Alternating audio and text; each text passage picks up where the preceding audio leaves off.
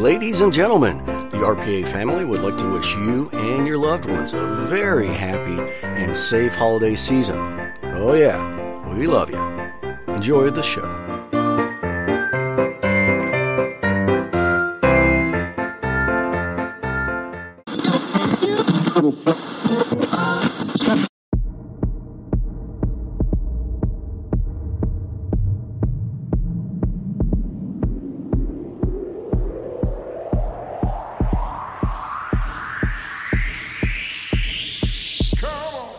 Ladies and gentlemen, RPA is proud to present Aaron's Horror Show with Aaron Frail.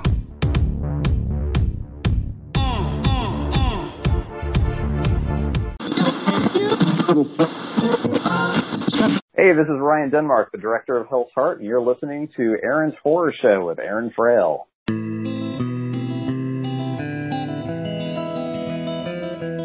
Welcome to Aaron's Horror Show. I'm a writer, musician, and filmmaker. On this show, we are going to go ahead and discuss horror and read some horror fiction. So sit back, turn out the lights, and enjoy the show.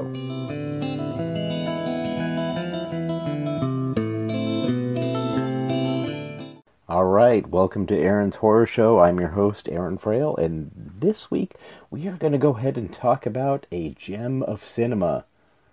Is it The Shining? Is it The Blair Witch Project? Is it Stranger Things? No. It is Zombeavers. Yep, Zombie Beavers. I can't do a show without doing some campy horror once in a while. In fact, I have a soft spot for this campy horror genre. It's kind of a horror comedy. When you think about it, it's the best of comedy and the best of horror, and you mash it all into one, and I love the genre. I have a friend that actually really hates horror comedy. He is kind of a horror purist when you think about it. He really likes movies to be really a slow build. Very scary, very spooky. And then it gets ya! Yes, that is my friend who, think about the original Grudge movie. I'm not talking about the Sarah Michelle Gellar. I'm talking about the Japanese Grudge, He likes these really slow building movies. Or Alien, the very first Alien movie. It's very slow, but it's very horrifying, right? This creature killing people off. Oh, God. Terrible. Zombeavers? No. No slow build here. Yep, no, first scene, we got two truckers.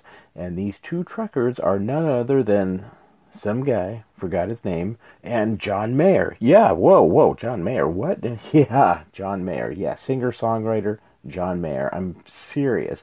He plays Scary Trucker Guy #1. In fact, I had no idea that it was John Mayer the first time I saw it. I'm not, well, I'm kind of a heavy metal dude from way back, Metallica, Megadeth, stuff like that. In fact, I met Megadeth twice, but that's a story for another time.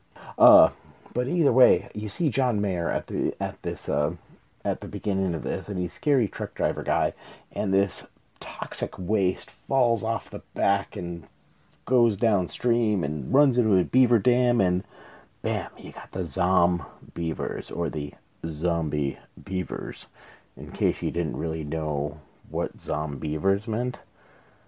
Really? I don't know.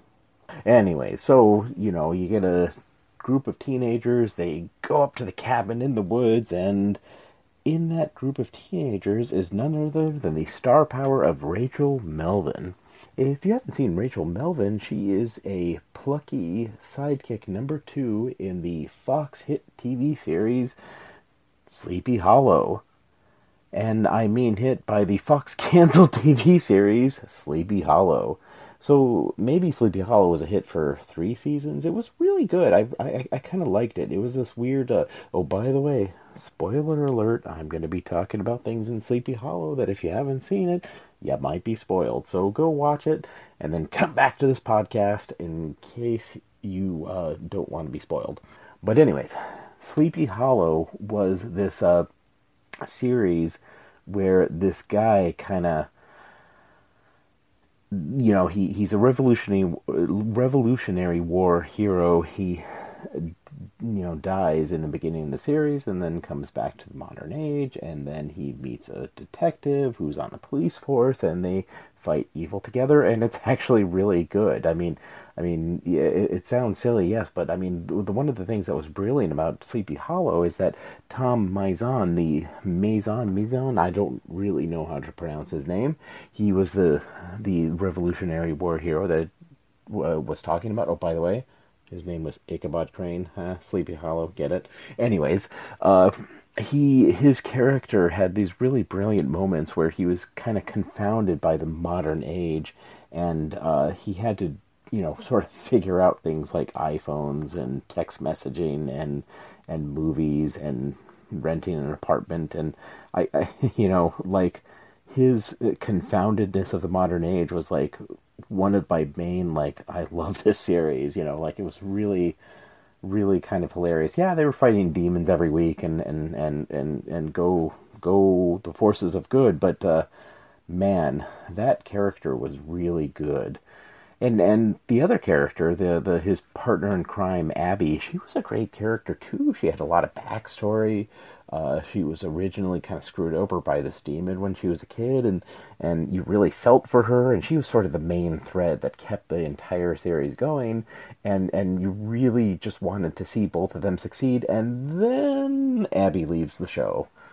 Or she gets killed, or whatever. I really think it's probably the person who plays her decided, you know what, Sleepy Hollow, that was fun, I'm out, I'm going to go do some other things with my film career. And so she leaves the show, and I kind of felt at that point where they killed her character off, because she's one of the two main characters, that the show's over, it's done. And, my wife and I have a TiVo, and so we don't necessarily delete things off our TiVo list. And then one day I see, whoa, Sleepy Hollow has a new episode? What the heck? I thought that was canceled. Apparently it wasn't. They made another season. And this new season was strange. This new season was the Revolutionary War hero guy, Tom Mison. He comes back alive like he, did, and then he goes to Washington, D.C., meets an entirely new cast of characters, and fights evil in Washington, D.C. And it was kind of weird, because we had this whole investment in the town of Sleepy Hollow, and we had this investment with all the other characters around it, and sure, you killed off one of the two main characters, but there's still all the other people in Sleepy Hollow. No, we're just going to go ahead and ignore all that, start an entirely new season, and there you go. That's the weird season, and Rachel Melvin is plucky sidekick. She plays this sort of museum person that is in one of the Smithsonians, I believe, and, she knows about evil, and there you go. That's her character. So, back to Zombievers. Zombievers, Rachel Melvin and her buddies go up to a cabin, and they see a bunch of zombie beavers. Yeah, a bunch of zombie beavers. And really, you think that's really going to be about it. A bunch of teenagers fighting for their life for zombie beavers. But no, there's a plot line in there of this three-way love triangle. And the three-way love triangle, this is where I kind of have a critique of the movie. I felt that it didn't really play out as much as it should. And you're like, wait, whoa, Aaron. Zombie beavers, come on. Do you really care about the three-way love triangle thingy? That's just, what? Zombie beavers, man. Pay attention to those. No, but, so sue me. I want my characters to be well-rounded. Even if they're in this really sort of absurd, ridiculous situation that probably would never happen, I still want to know that my characters are kind of real people beyond the movie. As soon as my characters are not a real person, I kind of step out a little bit and I start using my analytical brain. I don't really necessarily feel for them and emote for them. And this three-way love triangle that they have going on in the movie, that was sort of my ticket into their emotional lives. But it didn't necessarily pan out. So let me go ahead and give you a description of what's going on. So, you have this girl in the beginning. she finds out that her lover is cheating on her. And then later on, you find out that Rachel Melvin, her best buddy, is one of the people that that he is cheating on. And so you have this situation where the three of them are fighting zombievers and also to figure out this emotional relationship between them. However, they're really just fighting zombie beavers. This emotional relationship between them doesn't necessarily pan out. So let me tell you what I mean. The characters don't necessarily have an internal life beyond the situation that they're in. And I think in order to make something really get you invested in this movie, they got to have something that's going on that's not necessarily part of the plot, like the zombie beavers, that gets you into their world, that gets you really in. So let me talk about character development for a second here. So, character development. So let's pretend I have a guy. He's my hero. He's hot, hunky. He walks into a convenience store and he talks to the clerk and he says, "Hello, clerk. What are you doing today?" And the clerk says, "Hi, I am here working at this convenience store." And the hero says, "Well, that's great. That means you can give me directions to Townsville, USA. I really need to find Townsville." And the clerk says, "Oh boy, I'm going to go ahead and tell you where Townsville is," and then describes to him where Townsville is. That's kind of an undeveloped character situation, right? Because they're sort of cardboard cutouts. The clerk, in particular, is only there to serve the hero, right? They don't really have a life beyond that. They're just there because the hero happens to need directions. So, what happens if we go ahead and we add a little bit of some dimensions to their character? So, the hero, kind of hunky, right? Well, what if he is really self-conscious about himself? And what if he doesn't have a high self-esteem? And so a lot of this sort of like bravado that he shows is because he has really low self-esteem. And so that plays differently. And also the clerk. What if the clerk is like this dude that's been working there 20 years and really hates being a clerk and really hates customers for asking him for stuff because he's been working there for 20 years and he figures that people should know by now how to get to the next town. There's maps. They even sell the dang maps. All right. So we got these new little bit of character developments. We have a hero with low self-esteem, and then we have a kind of belligerent clerk. Let's see how how this little scenario works out with some character development. So the hero comes in. "Hello. Hi there, clerk. How are you doing?" "Dude, what are you doing?" I'm just here to, ask you for directions to the, next town over, because I'm cool. And that's what I do. Cool things. I want my mom. And then the clerk responds with, "Dude, really? The next town over? It's literally the next town over. Like, look at a map, dude. Like you got Google Maps on your phone? Yeah, GPS. Why don't you just go ahead and program wherever you're going and find out the directions to the next town that way? Or better yet, a map. Look, we sell them, dude. $4.95 map, next town over. Oh, you know what, dude? I'm just gonna give you this map for free. Take the map later." See, look at that. There's way more emotion in the way those two characters interacted with each other. Yeah, maybe I'm exaggerating a little bit, but, I also am kind of a comedy person. In fact, Hamlet the Vampire Slayer, the movie that I co-wrote, that's a horror comedy, but it's more comedy than horror. It's a lot of comedy, a little bit of horror. So anyways, I exaggerate, but you kind of see the difference, right? The two scenes. One scene, the clerk is a little bit more standoffish. The other scene, the clerk is a little bit more helpful. And you really, when you think about character development, the characters have their own internal lives outside of the plot of what's happening. And that's kind of where my critique of Zombievers comes in, is that this three-way love triangle I didn't feel was really well kind of plotted out. I didn't really know what was going on. I watched the movie and I knew there was a three-way love triangle, but I didn't really know what they all felt about this. I mean, if you think about it, the one who was cheated on, she could have had different emotions about the guy that cheated on her. She could have really loved him. She could have been the one that, he was the one. I was going to marry this dude, and then he cheated on me.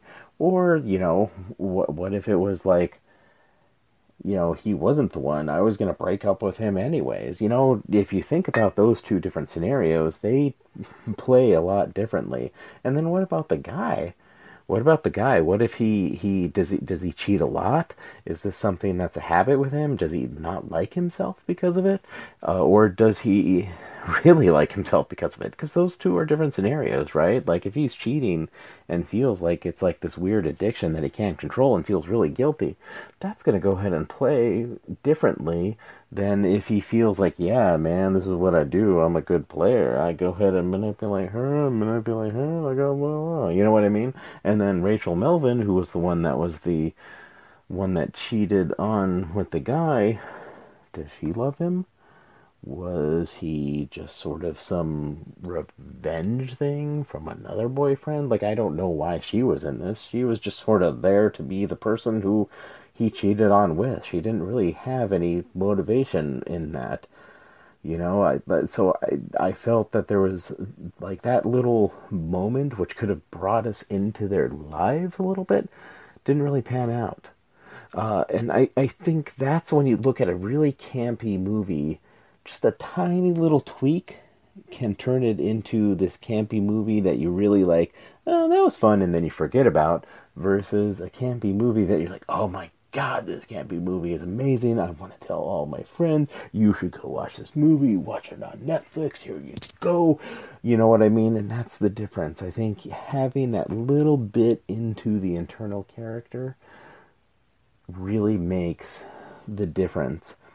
And you don't necessarily need to have, a one type of movie or another to have that. You can have it in a very fluffy movie.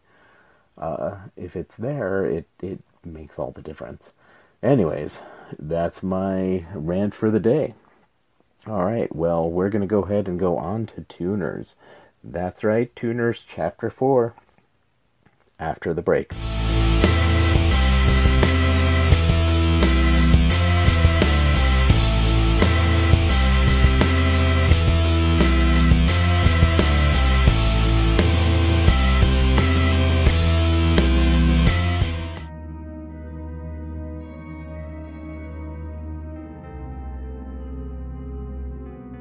Chapter 4.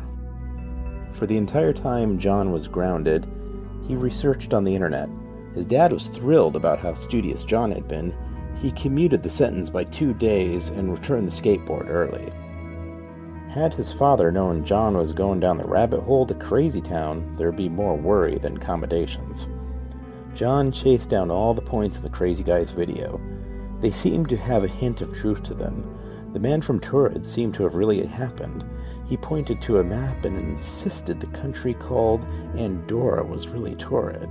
The man even disappeared at night, maybe making it back to his universe. There are other stories, too, of a man in 1851 from a country called Laxaria on the continent of Sacria. There is even a story about a woman who woke up one day and went to her office, but it was not her office at all. The people she worked for were different people. When they did find her desk, it was on a different floor with a different supervisor. It was like she woke up in a parallel universe that was close to hers, but not quite hers. However, John's dad was an engineer and a man of science. He taught John to be skeptical. The articles of parallel universes were all on websites that ranged from questionable to unknown to just plain crazy. There was no way to know if they fact-checked any of the stories. His dad taught him to deal with some amount of skepticism on the internet. People can claim anything they wanted. Didn't make it true. So far, John didn't have any proof other than the books in his basement and the woman he had witnessed. While they were pretty spooky, the books could be a printing error, and who would believe his story about what happened at the mall? The evidence he gathered wasn't enough to convince anyone that he wasn't just crazy. And that was the problem.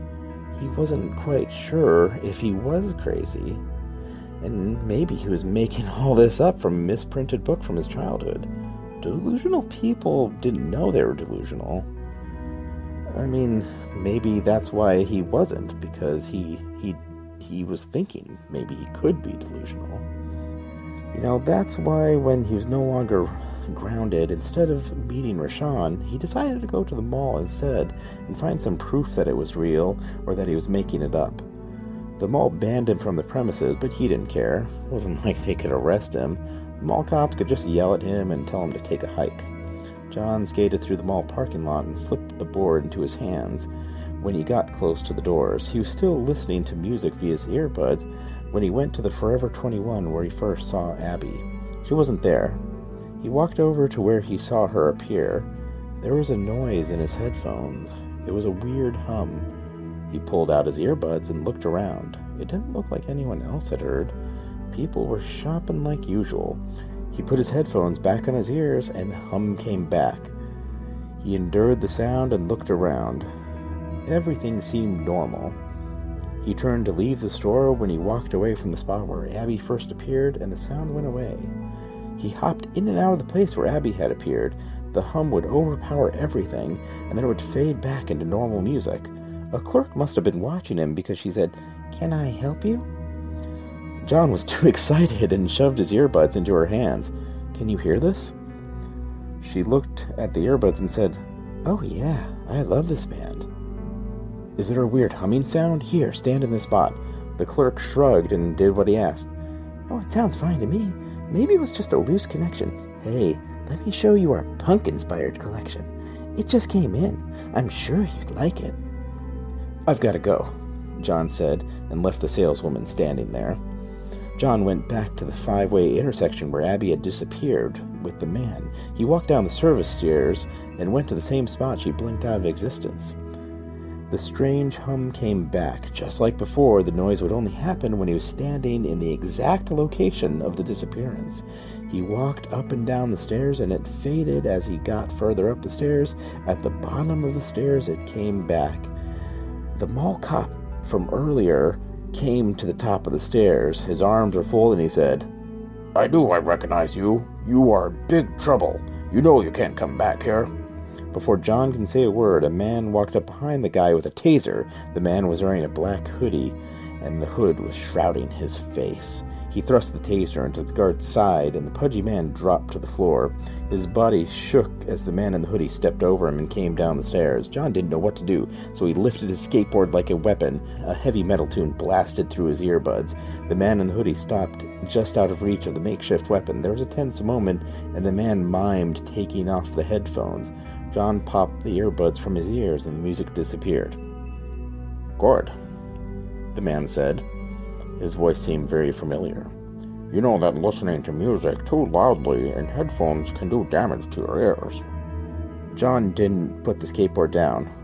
"Why do I think you're not here for a PSA? You're the one that contacted me. Remember? You saw the girl in the plaid skirt." At first, John didn't know what the guy was talking about. And then it all came back to him. He remembered the video. The man in the hoodie was the same voice as the guy from the video. He was talking to the Bernstein Bears nuts. John put down the skateboard, and the crazy guy was just probably harmless. At least, if he wasn't a mall cop. "How'd you find me?" John asked. "You're lucky I found you at all. You wouldn't return any of my emails." "Emails?" "I sent you like 20 emails. I don't really check my email." Don't check your email? You don't check email?" The guy was really wigging out. John looked around, and no one really noticed them or the sprawled out mall cop. But that wouldn't last for long. Come on, John said. You can tell me on the way. Where are we going? The hoodie man said. Anywhere but here, John said.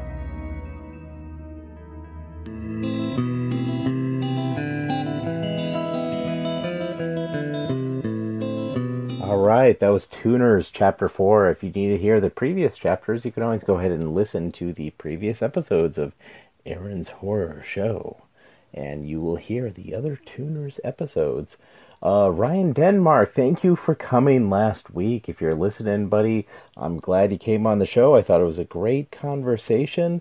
And also, don't forget about the other stuff in the Real Paranormal Activity Network. In fact, you got on Mondays Real Paranormal Activity.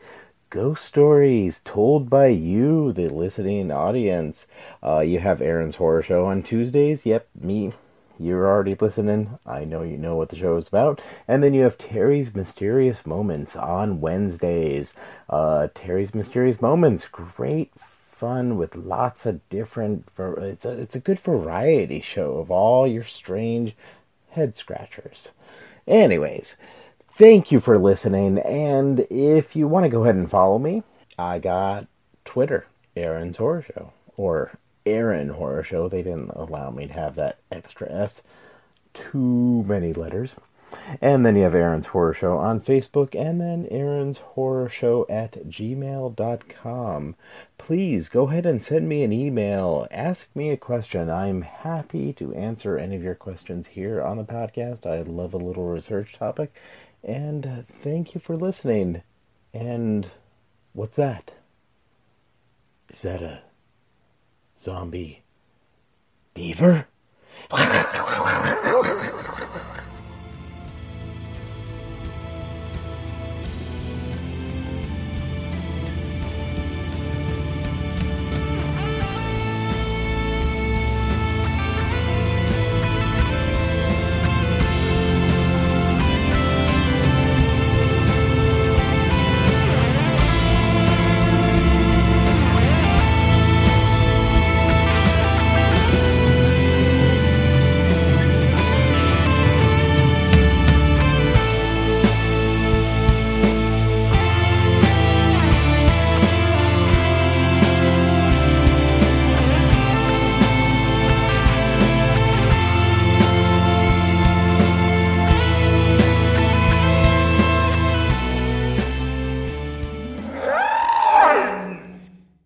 Say goodbye to your credit card rewards. Greedy corporate mega stores, led by Walmart and Target, are pushing for a law in Congress to take away your hard-earned cash back and travel points to line their pockets. The Durbin-Marshall credit card bill would enact harmful credit card routing mandates that would end credit card rewards as we know it. If you love your credit card rewards, tell your lawmakers, hands off my rewards. Tell them to oppose the Durbin-Marshall credit card bill.